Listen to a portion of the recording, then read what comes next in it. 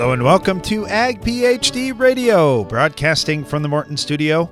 I'm Darren Hefty. I'm going to be talking about root rots, specifically in pulse crops. But get this: so you think, oh, okay, I don't raise pulse crops. Well, do you ever have Pythium issues in your crop? Almost every crop does. Do you ever have Rhizoctonia issues? Do you ever have Fusarium issues?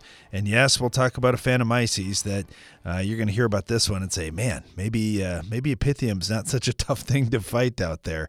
Yeah, there are a lot of root rots that can impact any crop that you want to raise. And today I heard one that I hadn't really dealt with before.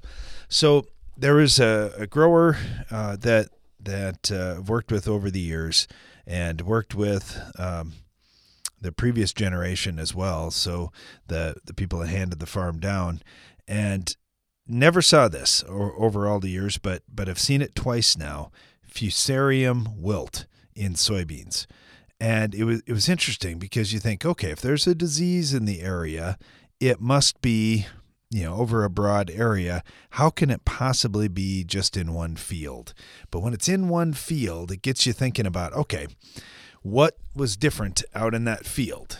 Obviously, something happened. There was some type of situation that led to this. And the factor ended up being compost. And not just, where'd the compost come from?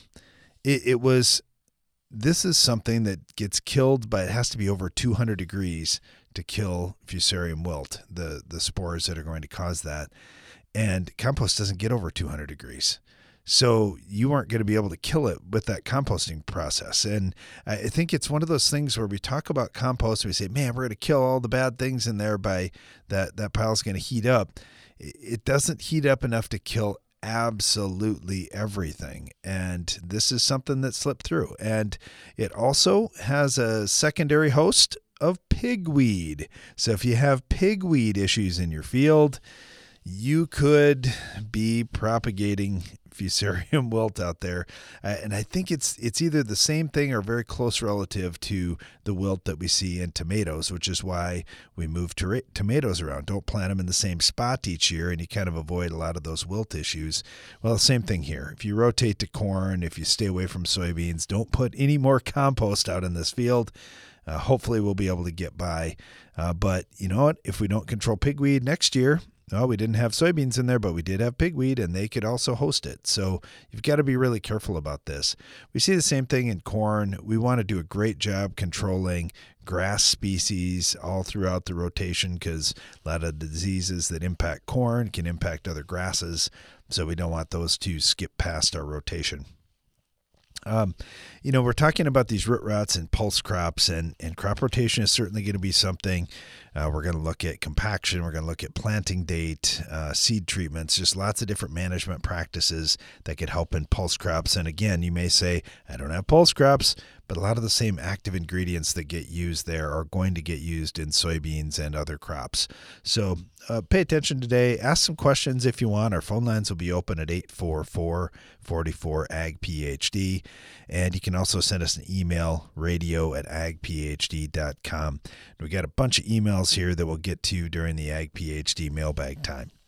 On our farm today, everything's always happening in a hurry, it seems like. When something starts to change, it's, oh boy, what are we going to do? How are we going to manage this? And one of the things that's changing rapidly is the moisture level in our crop. And we would normally harvest silage in a couple of weeks maybe, but this year with the increase in growing degree day accumulation, with the heat, with the drought, all those factors are driving maturity much more quickly.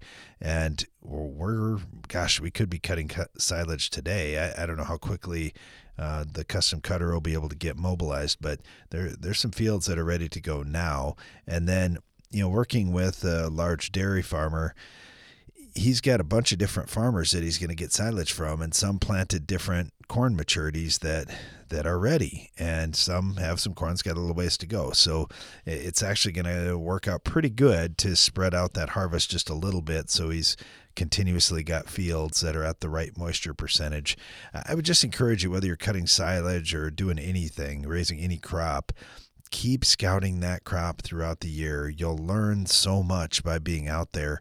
And one of the things that we're learning right now, just in regular cornfields, I got a series of pictures sent to me last night by an agronomist, and he's like, what's going on here? And what's going on here? And what's going on here? And I just thought it was interesting because just picture by picture, it's like, well, that looks like this. That looks like this. That looks like this. What's happening out here in the field? And as those plants start to pull all their nutrients to the kernels, in the case of corn, we're starting to see some diseases show up, whether it's on the stalk or on the roots or on the leaves.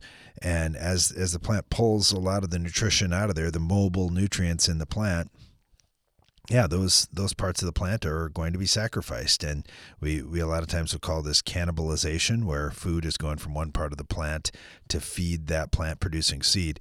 That's the job of the plant, is producing seed. If you can keep that plant all green and looking amazing, that means you had tremendous amounts of nutrients out there and you had more than enough for the grain and the stover. So if you're seeing your plant cannibalized too early, that's a pretty good indication. Either you're not getting close to enough water and you just can't get the nutrients into solution that are in the soil, or you just don't have enough nutrients in the soil to start with, no matter how much water you have. So that's something you'll easily pick up on when you're out scouting. And certainly as you start pulling soil samples, that'll tell the story as to, okay, I'm short, but how short am I, and how much do I need to put on? So on our farm, we're getting ready for the silage harvest, but we're also getting ready for cover crop, and we're going to need to do some tillage in a few of these fields.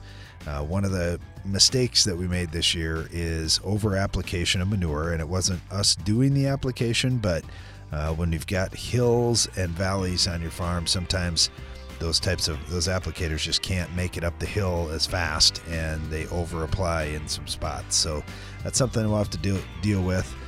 Tillage may be part of the answer, and certainly a cover crop this fall too. Today's show, we're going to focus on root rot in pulse crops, and we'll be taking your questions as well. Stay tuned. It takes balance to be successful in farming, because what you get out of it depends on what you put in. And Corteva Agriscience gets that. Introducing Utrisha N Nutrient Efficiency Optimizer, a biological product that naturally captures nitrogen from the air. It's a sustainable way to add balance to your traditional nitrogen methods and maximize your yield potential. Embrace a balanced approach to nitrogen management this season by visiting Corteva.us. Get uniform control in your fields with trusted, hard-working Lucento fungicide. Control the toughest diseases with a dual mode of action fungicide that consistently outperforms the competition in field trials. Lucento fungicide from FMC works overtime for lasting control to help improve crop yields. Talk about getting the job done. Visit your FMC retailer or lucento.ag.fmc.com for hard-working control in your fields. Always read and follow all label directions. Now is your chance to refuel your farm equipment for free. Register today at fuel.claas.com for your chance to win $10,000 in free farm diesel fuel. From our high-capacity harvesting equipment to our high-horsepower tractors, Claas is known for superior performance and exceptional fuel efficiency. So go to fuel.claas.com. Then check out the advanced equipment at your local Claas dealer. That's fuel.claas.com. It's smart to make the right agronomic choices, and it's even smarter to get rewarded for them. With the Bayer Plus Rewards program, you earn cash back on seed, herbicides, and other eligible products. And it keeps getting smarter, because now you can earn an additional 10% bonus when you send your redemption check to your retailer.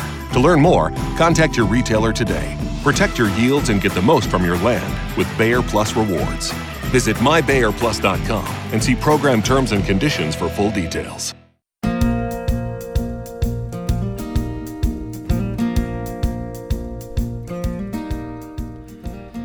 Welcome back. You're listening to Ag PhD Radio. We're broadcasting from the Morton studio, and our topic of the day is root rot in pulse crops. So we're going to talk about root rots in general, and you're going to recognize names like Phytophthora and Pythium and others.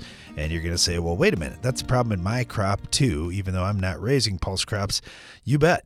you're going to pick up a lot. And I love it. Our first guest is a plant pathologist. And whenever you listen to plant pathologists, there's just so much information there that can help you no matter what crop you're raising, just understanding, okay, what kind of conditions can lead to these things? Because a lot of these problems are out in your field, just waiting for the right environment and waiting for you to put that susceptible host out in the field for them. So anyway, pay attention, take a few notes along the way. And if you've got questions, our phone lines are open at 844-44-AG-PHD.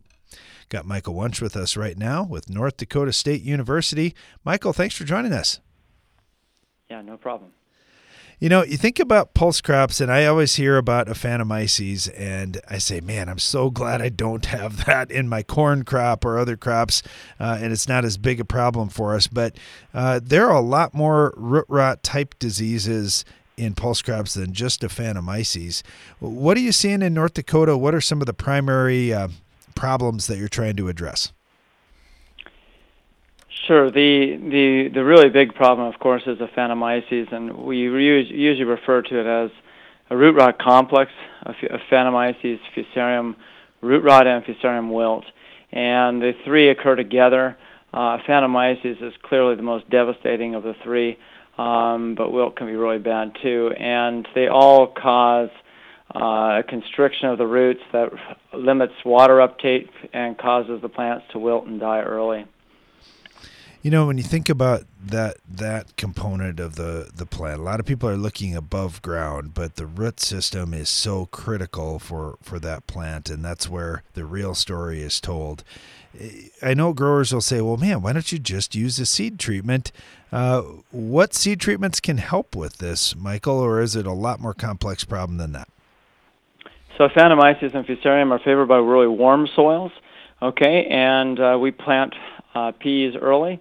At least we sure try to, and so the seed treatments do not offer much protection against either of those. There are some seed treatments that do help some against Fusarium, okay, and the one seed treatment that is registered for Aphanomyces, active ingredient ethoboxam, it does not show very satisfactory efficacy, shall we say. Okay, now, what we have found is the following.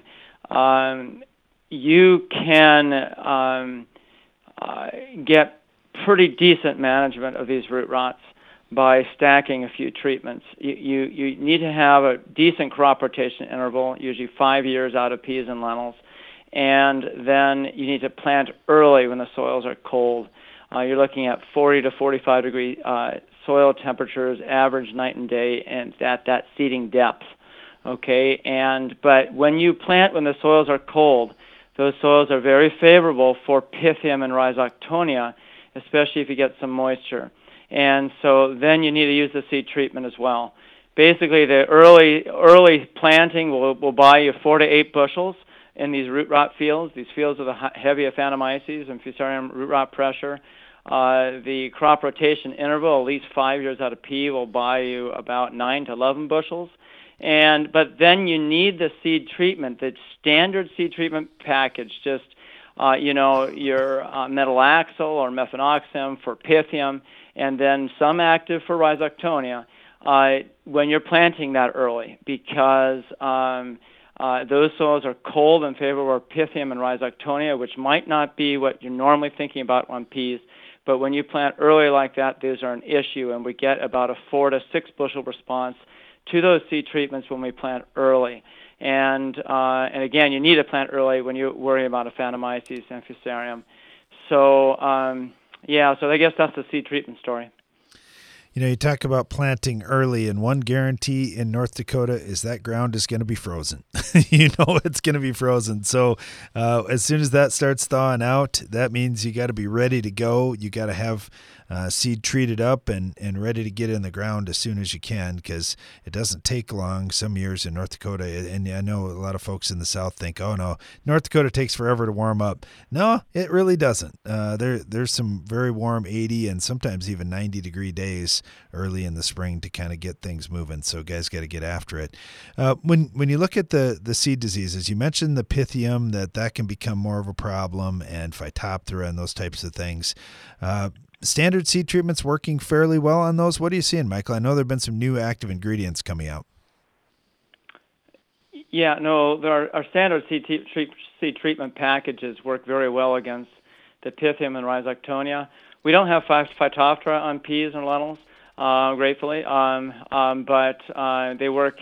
The standard seed treatment packages work really well against the Rhizoctonia and the Pythium. Now, both all the major companies, I know definitely Syngenta and BASF, have rolled out seed treatments that also have pretty good efficacy against Fusarium, and we have seen benefits to that, but we see that when the soils are warmer when you're planting, okay, and when you're planting really early, which is really what you need for the Aphanomyces, you really just need a seed treatment that's really good against Pythium and Rhizoctonia. What about with cover crops, Michael? And I know for North Dakota, I would say probably not as much adoption on some of the cover crops as some of the other areas, but do you see issues with that we're providing another host for things like Aphanomyces, or what crop specifically is that one hitting? Well, when the cover crop includes a lentil or a field pea, that's a legitimate concern.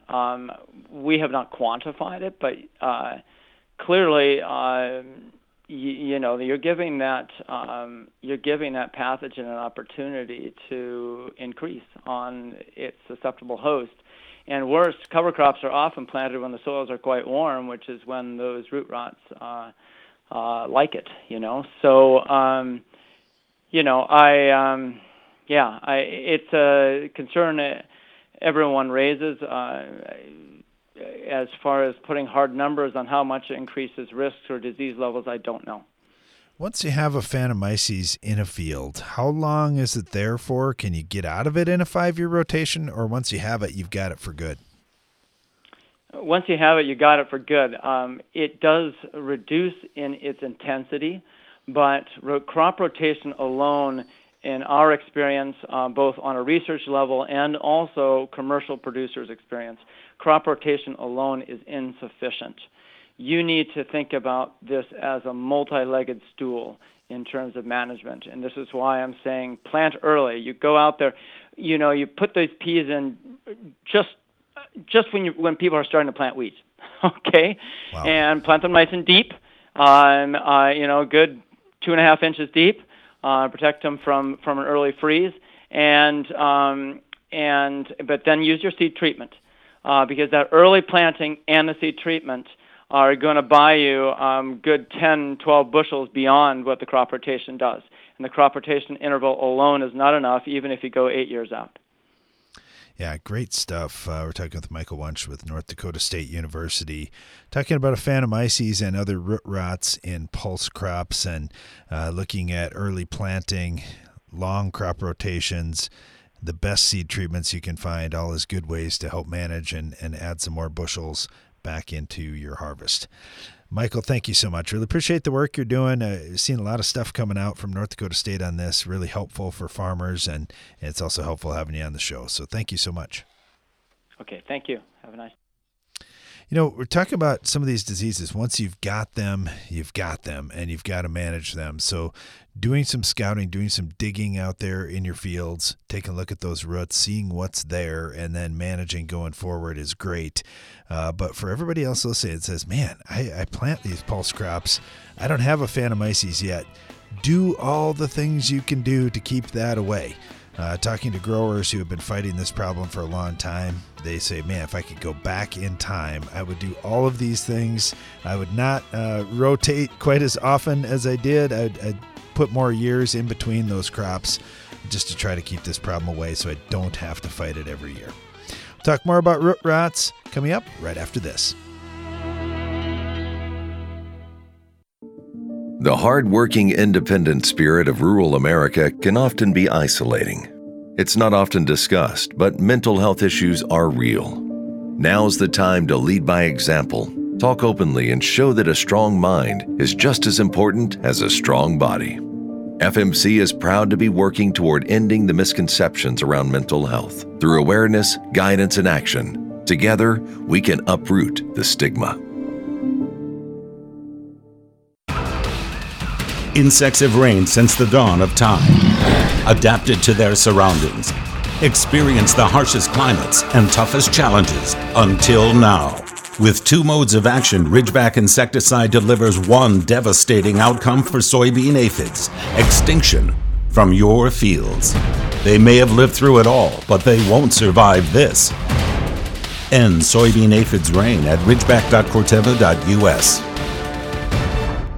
It's smart to make the right agronomic choices, and it's even smarter to get rewarded for them. With the Bayer Plus Rewards program, you earn cash back on seed, herbicides, and other eligible products. And it keeps getting smarter, because now you can earn an additional 10% bonus when you send your redemption check to your retailer. To learn more, contact your retailer today. Protect your yields and get the most from your land with Bayer Plus Rewards. Visit mybayerplus.com and see program terms and conditions for full details. There's an innovative new soybean herbicide on the market that's helping close the door on weed resistance and open new doors to productivity. Preview 2.1 SC herbicide from UPL is a multi-mode of action pre-emergent that controls the most resistant broadleaf weeds at the beginning of the season and continues to control later weeds with strong residual activity. Ask your retailer about Preview 2.1 herbicide from UPL and always read and follow label directions. Get more durability for less downtime with Soil Warrior Strip Tillage from Environmental Tillage Systems. Improve fertilizer efficiency and reduce passes and fuel usage. Now that's ROI. Learn more about ETS at soilwarrior.com. Did you know 20% of stored corn is overventilated by 3 points of moisture? On 100,000 bushels, that's a whole semi-load. Stop this problem for as little as $2,100 per bin with the End Zone for Corn from Farm Shop MFG. Learn more at farmshopmfg.com. Are you ready? We got the need for seed treatment. Start your engines. Ready, set, Intego. Start your season strong with Intego Sweet Soybeans, Intego Fungicide Soybeans, and Intego Sweet Cereals OF from Valent USA. Ask your Valent rep about seed treatment solutions or visit valent.com/Intego. Always read and follow label instructions.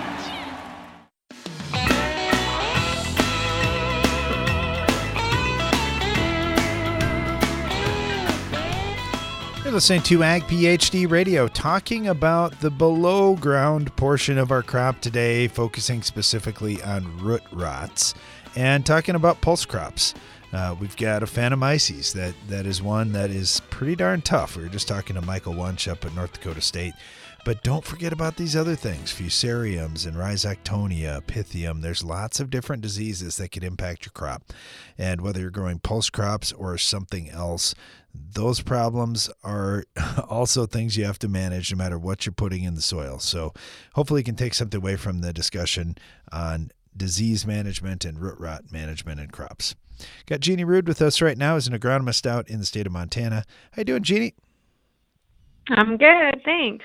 You know, if Aphanomyces just went away, life would be so much easier, but unfortunately we got to deal with that and some of these other root rots out there in crops. What are some of the strategies that you use with farmers as they talk about planting into cold soils and soils that may potentially have a history of disease? The first thing we do is talk about crop history and rotation history. So up here, we're always planting in cold soils. I'm based in Antelope, Montana. I work with Pro Co-op, so our business is Northeast Montana. We're 100% no-till. It's always cold here in the spring. So we start talking about how often have you grown lentils or peas, and just the risk that comes with a frequent rotation. And then we talk, cold soils are actually a little safer than warm, but if you're planting into cold soils, we need to talk about using some kind of a seed treat for fungicide diseases. We can't manage Aphanomyces with seed treat, and a lot of the Fusariums we can't manage with seed treat either. The seed treat is really there to get the crop up and going faster and to manage the soil-borne diseases that we can manage, just so that we can get into that cooler soil, get going before the warm soils really allow the Aphanomyces and the later season Fusariums to proliferate. So we start talking about rotation history, then we start talking about seed treat. doing everything we can to make sure we get going as fast as we can and with as healthy a crop as possible. You know, when you look at the seed treatment, there is a lot of work being done by some of the major ag chem manufacturers. I think about FMC with their Xyway product that they're putting in furrow on corn. It recently got labeled for soybeans as well. That has potential to move throughout that plant throughout the season. I think about Syngenta and their Saltro product that they're using for sudden death syndrome in soybeans. I know they're doing some testing with that same active ingredient in wheat. And I just think about pulse crops, that if we could find some of those fungicides that work well through the plant, we might have some hope. Are you aware of some seed treatment trials in your state, Jeannie? Are they working on anything that shows any promise on Aphanomyces? Not right now.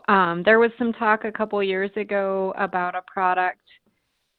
I don't even want to say the name because I might get it wrong, but they had thought that it might have some efficacy on Aphanomyces. And once it came to be more widely discussed, of course, there was more research done. And it's 50-50 on whether or not it's going to help, but it's pretty pricey compared to the other seed treats. And for that kind of money, 50% efficacy just isn't enough. So it's not something we recommend now. We started off maybe trying to use them a couple years ago, but when you got further into the research on pulse crops, peas and lentils specifically, it wasn't going to be the right choice. When you think about... So right now, no. Okay. Yeah, it's unfortunate. And I know sometimes with crops that aren't on tens of millions of acres, they just don't get enough attention. But I just keep hoping that there's something that we're doing in soybeans or corn or wheat that could also get used in these pulse crops to help, because this is a tough problem. And in terms of variety selection, do you see much difference when you're picking different products to try to avoid Aphanomyces, or is everything really susceptible? I wish it was as simple as that we could breed our way out of this quickly or choose the right variety. There doesn't seem to be right now any natural resistance that is available. There's a lot of screening taking place at the universities to try to find natural resistance, but I don't even think there's any available. From experience, I can say that, peas look more resistant initially, but it's often because we seed them in April. This year we seeded them in May because of the weather, and in places that have a lot of disease history, even the peas look tough. Lentils always get seeded in May, or nearly always get seeded in May. And they have such a small little root system that if things don't go right for them, I think soil compaction's playing a big role in how frequent or how severe this is getting. There's just no way to choose a variety that's going to manage these abiotic issues. Right now, that's just not an option. For our listeners, they may be thinking, man, why do you even try and plant pulse crops? Are they super profitable when they work out? Are you just looking for a broadleaf to get into the rotation versus cereals all the time? Are there weed control issues you can solve here? Why do people like to plant these pulse crops? I think that's a really good question. I think if you're not from this region, you wonder, can't you guys just grow soybeans? Our rainfall and our climate is such that other broadleaf crops wouldn't work in our rotation. Soybeans require too much heat and moisture in August. There's a lot of things have been tried, but pulse crops fit us really, really well here. Honestly, they're a lot more profitable per acre than wheat is almost every year. It's very uncommon for wheat to be as profitable as a pea or lentil crop. We're 100% dry land, 100% no-till. 20 years ago, this country where I'm at was still crop and fallow, and it just transitioned into chem fallow in the early 2000s. When they discovered that pulse crops would work and were able to develop markets to take them here locally, it changed the profitability of farming in our region in ways that just doesn't happen very often.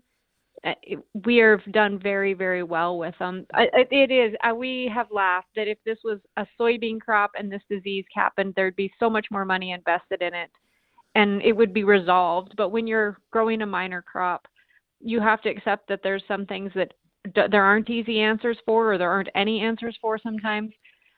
Pulse crops bring their own challenges, but without them, our region would not be where it is today, our communities. When I was talking to some of the growers about this, we talk about whether it's the grain elevator and the investment they've made in processing pulse crops locally to add value to what we're growing here. And I don't mean like making the soup here, more just sorting them so that they can go to the right market to extract every bit of value we can. This has truly made our communities what they are, created stability for 20 years. And it's pretty hard to look that in the eye and be like, well, we can grow canola, which just is not the same profitability. Yeah, it makes such a difference. And you think about these long rotations where guys are in a 5-year rotation or even longer in some cases. You just avoid a lot of problems. You avoid a lot of I can't control this weed. Well, guess what? We're going to go away from this crop for a few years. We got a lot of shots to get it under control. But yeah, this disease that just sticks around in the soil can be such a challenge.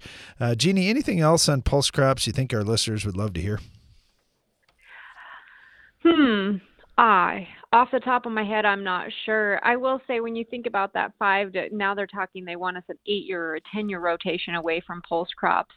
That we were talking about it when we were recording a video here with one of our local growers.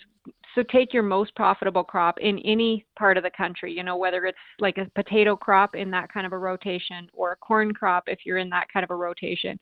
Take your most profitable crop and tell yourself that you're not going to grow it for 10 years because there might be root disease. It's really difficult to imagine that, but that's what we're telling our growers at this point. And until you have a wreck with root disease, it's pretty hard to walk away from that kind of farm income, right? And even after you have a wreck, you could talk yourself back into it in the 3 or 4 years because you just miss having that in your when you do your budgets. And that's how important this is for us. When you think about any other rotation outside of Northeast Montana, Northwest North Dakota, that's the crop we're taking out of our business, your most profitable crop. And for us, that's small. Our business is small, but you think about the bigger country, if that was anybody else's problem, can you imagine? Yeah, absolutely. And I just think about the bankers, too, that would say, are you sure you can't get that back in there? That's got to be a big deal. Bankers. Hey, yeah, Jeannie, we got to run, but thank you so much. Really appreciate all the info today, and good luck to you guys this fall. Thank you. Have a good one. We'll talk more about root rot and pulse crops coming up right after this. When nematode pressure mounts, seed-applied Trunemco provides assurance. Growers using Trunemco are seeing a difference. From early plant vigor to improved soybean and cotton yield, impressive results are everywhere, and we want to hear about yours. You could win $20,000 and be named a Trunemco Top Grower. Request your starter kit at newfarm.com/top grower, but don't delay. Contest ends November 30th. No purchase necessary. Void where prohibited. See full rules. newfarm.com/top grower. Corn rootworms are called the billion-dollar bug for a reason. If you don't control the adult populations now, their offspring will cost you later. Stewart EC insecticide from FMC offers a unique mode of action that delivers fast and long-lasting residual control of corn rootworm beetles and other tough insects. Choose Stewart EC insecticide from FMC. Always read and follow label directions and precautions for use. Your farm data platform might let you manage your fertilizer plan by helping you set sample points, determine management zones, or create fertilizer recommendations. With Verify, you can do all that. But what Verify does that no one else can is take yield data straight from your combine, correlate this info to soil test points, and immediately generate variable rate fertilizer maps based on your nutritional goals. Whether you want to build soil levels, balance your field for uniform nutrition, or maintain fertility levels by simply applying what you removed at harvest.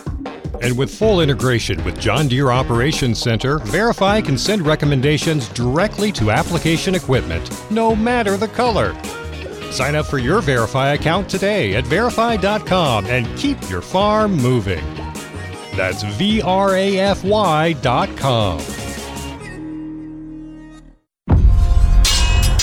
This season, get medieval on Rhizoctonia with the powerful protection of Excalia fungicide from Valent USA. Here to shield your sugar beets from the treachery of Rhizoctonia, Excalia delivers excellent staying power, keeping your sugar beets from being conquered. Stay one step ahead of Rhizoctonia with the powerful protection of Excalia. Ask your retailer or visit valent.com/Excalia to learn more. Always read and follow label instructions. 360 Yield Saver pays back fast. Hi, Greg Souter from 360 Yield Center. For a 12-row corn head, harvesting 2,000 acres of corn, you'd spend $7,200 on the Yield Savers. Those replacement gathering chains cut header loss by 80%. With today's corn prices, the grain you save will pay for the investment of 360 Yield Saver in less than 600 acres. This crop is too valuable to leave bushels in the field due to header loss. Put that extra grain back in your tank with 360 Yield Saver.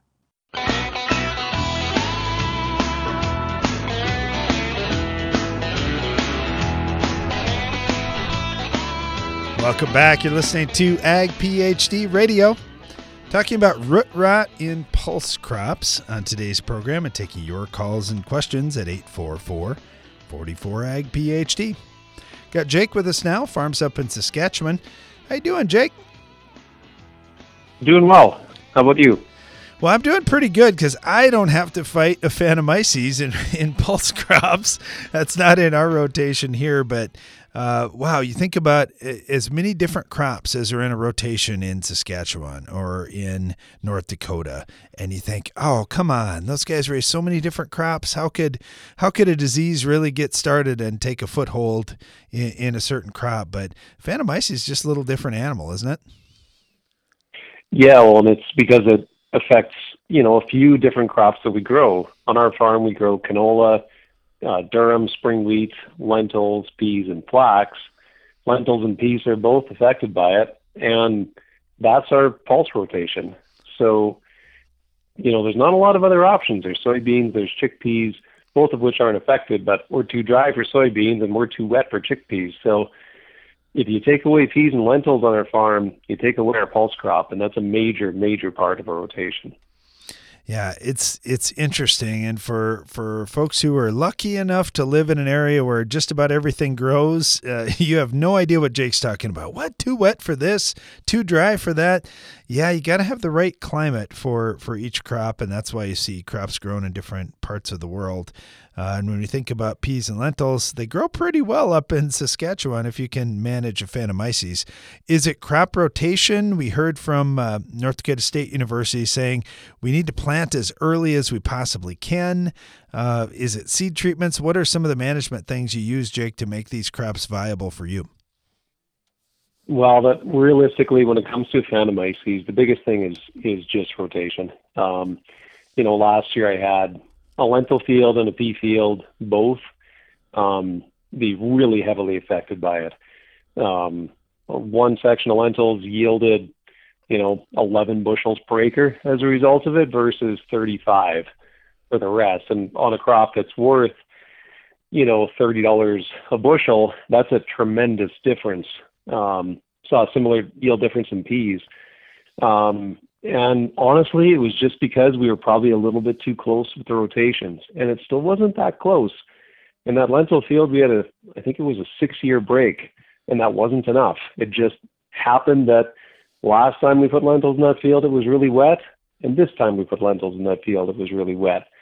Bad luck, but we probably should be closer to a 10-year break on that field going forward now, which makes it really difficult to manage from a rotational perspective, but it's just the way it is. It's too much risk to plant it any closer together than that.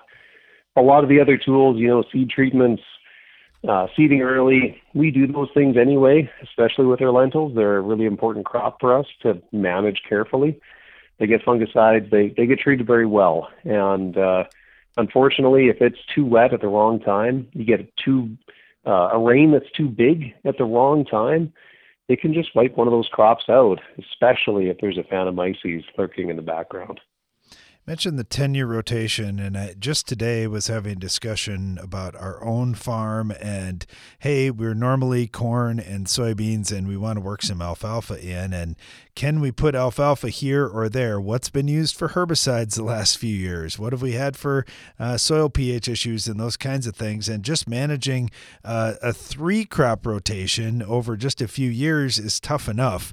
I can only imagine 10 years, the amount of record keeping that it would take just to keep that right. Because, man, 10 years, it seems like, oh, that's a long time, but it comes around pretty quick. Yeah, and lentils are susceptible to lots of different herbicides that we can use in our cereals or other different crops too. So we do have to be pretty careful about that.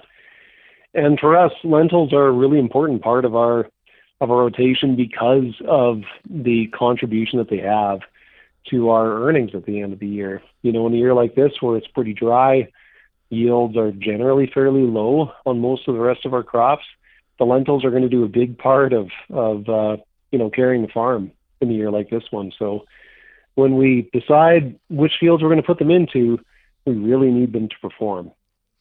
What are you seeing this year for other crops on your farm? Are you raising durum this year? Canola? What other things look good at all this year?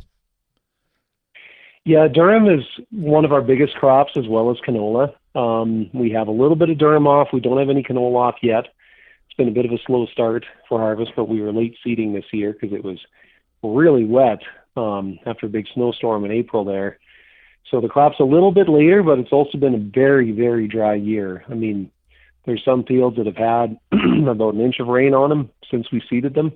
Others closer to 4.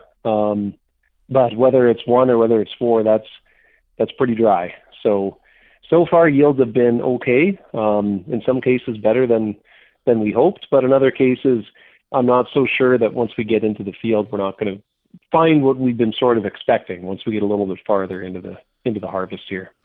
Yeah, you mentioned just you don't know what kind of year you're going to get. If it's going to be wet or dry and planting a lot of different crops certainly gives you some flexibility there that hopefully something makes some money so we get to do this all over again next year.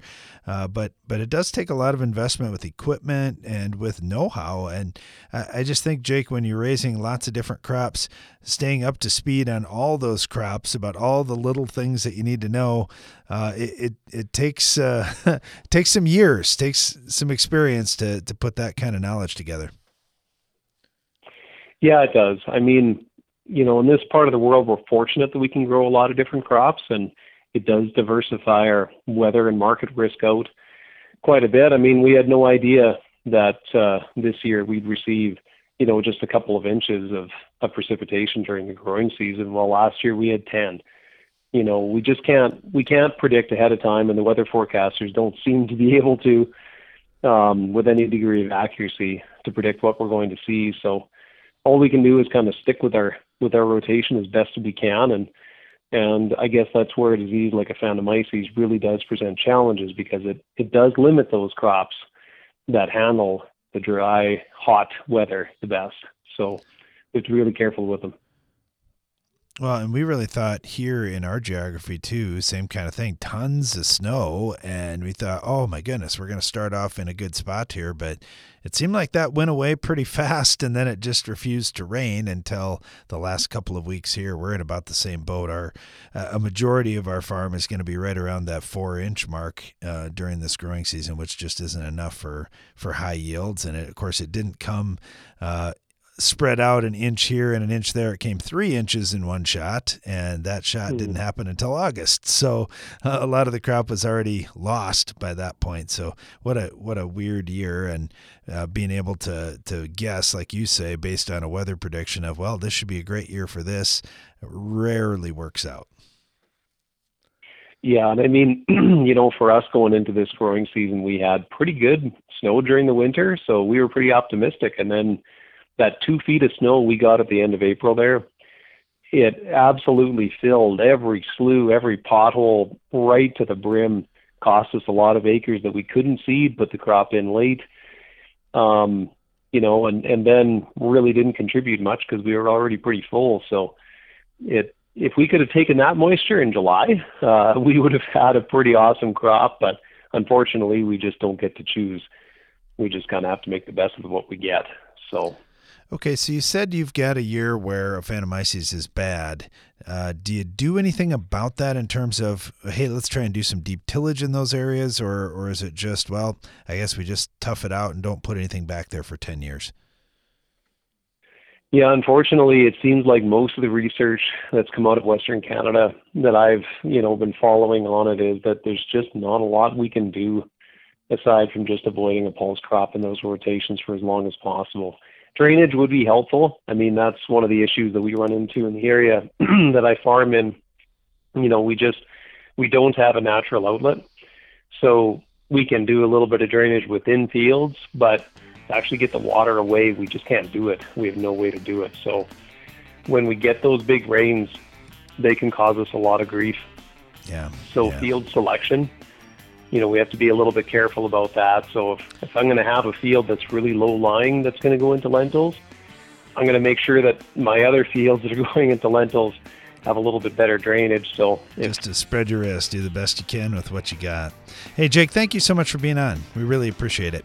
Stay tuned. We'll be right back. In his last will and testament, Robert has bequeathed to his only heir and devoted caretaker 1/3 of his house, 1/3 of his truck, and 1/3 of his beloved dog, Mr. Bo here.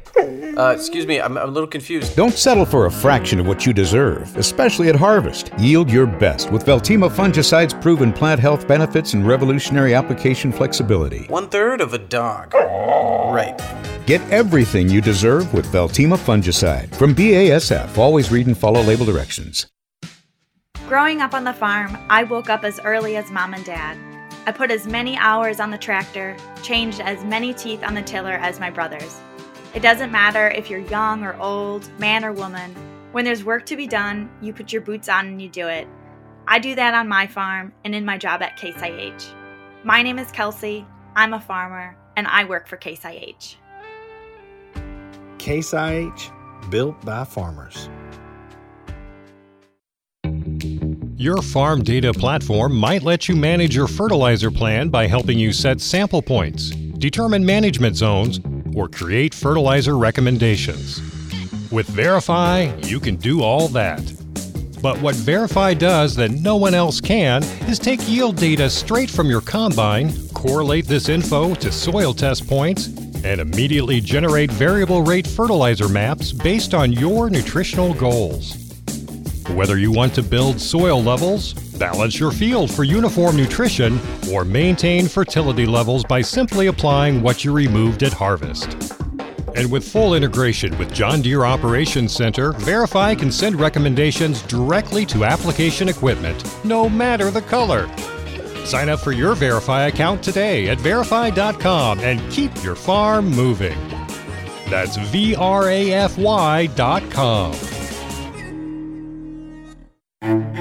Precision crop nutrition pays. And AgroLiquid has precisely what it takes to help you succeed. The right products plus the right expertise to give you guidance based on your soils, your fields, and your goals.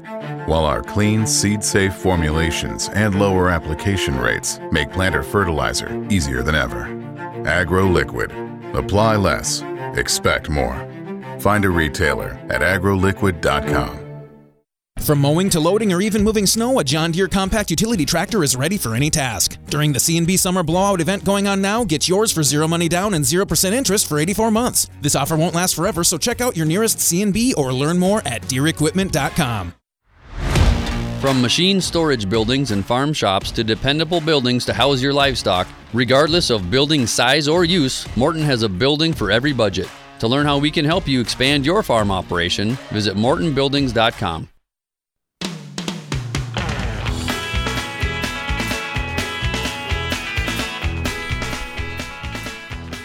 Welcome back. You're listening to Ag PhD Radio. Thanks for joining us today. Been talking about different root rots in pulse crops, and I think it's interesting when you don't have many options. What do you do with the options that you've got? What can be the best thing? And it really stinks when your most profitable crop, or the crop that you can really count on in the dry years, well, it gets a disease issue that you just can't do a whole lot about. We don't have a lot of treatments. There's one, ethoboxam, the Intego products that come from Valent. At the box, it was labeled, but talking to Michael Wunsch up at North Dakota State, it's labeled, but it's not great. So, I mean, you use it and you add that onto the best seed treatment package you can find. It's still not going to be enough, but at least it helps a little bit. And then you look at just rotating away. And man, if you've got to rotate away for 8 or 10 years before you can plant your most profitable crop again, the economics of that just stink. That's no fun. So you got to do what you can. And pulse crops are tough. If you're raising corn, soybeans, or wheat, yeah, you've got a lot more dollars of research getting poured into those. You've got a lot more options. But pay attention to these things. If there are big disease problems, like right now we're hearing a lot about tar spot in corn, try not to get tar spot. Do everything you can now before it gets in your field. Once you have it, you've got the potential for more tar spot to blow up in future years. With the Phantomyces, I know talking to growers in the Pacific Northwest, they say, man, when growers in the center part of North America started raising pulse crops, we were very concerned for them because they didn't have a big Phantomyces problem, that it was going to show up, and it sure did. They were absolutely right. So, if you've got pulse crops, hopefully you enjoyed that part of the program today. If you are raising other crops and you say, hey, let's move on to a few other things, we'll do that right now. Got a caller on the phone, I think, and we got some different questions here that have come in for the Ag PhD mailbag. It's now mailbag time with Brian and Darren. All right, first series of questions here comes from Greg, and he is in New York. Long email, a lot of explanation here, but kind of boiled it down to the main questions. First of all, he said, are there certain times of the year that are best to take soil samples? Well, I would look at it this way, Greg. We like to take soil samples in the fall, and we take them always in the fall on our farm, because they're going to vary a little bit throughout the growing season. So, for example, if you're going to take a soil sample in June, well, there's mineralization of past years' residue and organic matter in the soil, breaking down those types of things that can change that. Plus, you've got a crop that's drawing nutrients out. So it's tough to know exactly, well, is the crop done pulling nutrients out? Has it pulled 90% of the nutrients out? I just like taking it in between crops. So for us, that means the fall.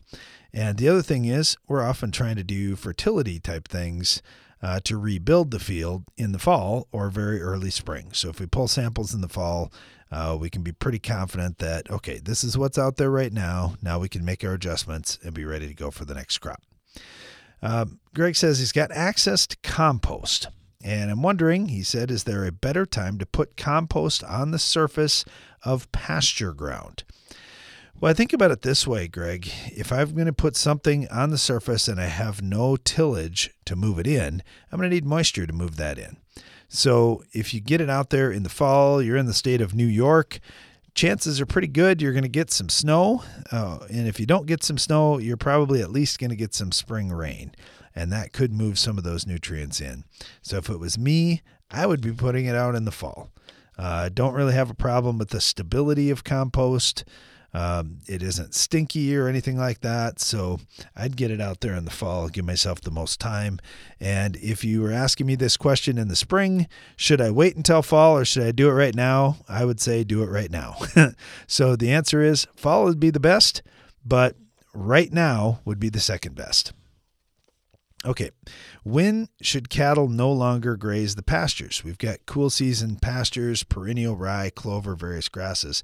Do we stop when the grass stops growing or stop before so as not to stress the pasture? Well, this is a great question. We don't want to overgraze pastures. So if you've got other options, yes, we want to stop and let that grass have some time to regrow. I really like rotational grazing, and I think by grazing smaller sections of the pasture and then moving from section to section so you don't overgraze areas and you give areas longer to regrow, that's been proven to be better. You've been proven to raise more cattle on the same amount of pasture that way. So I would I would be looking at rotational grazing as part of my operation. He said, I've also heard pastures should be mowed in the fall, and then some folks say not to mow it. It's not necessary. Any thoughts there? I don't know that it's necessary, but the great thing about this is you can try it on part of a pasture and see what kind of regrowth you get in those areas. I think about like ditches, and there's some folks that really like to burn the grass and whatever's left in ditches in the fall.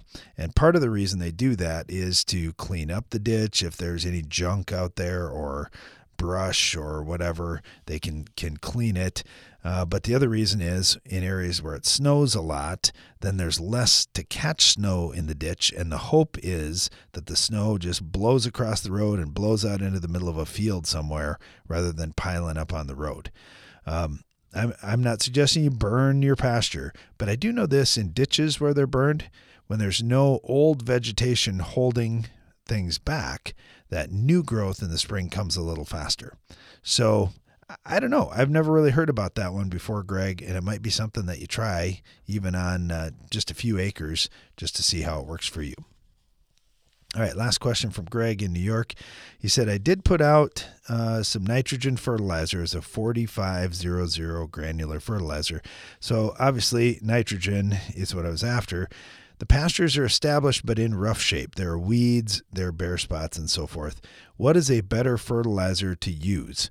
Greg, we strongly recommend soil sampling. And I know it seems crazy, but we often talk about sampling in small grids or zones. Like on our farm, in our fields, we're going to go with 1 acre grids.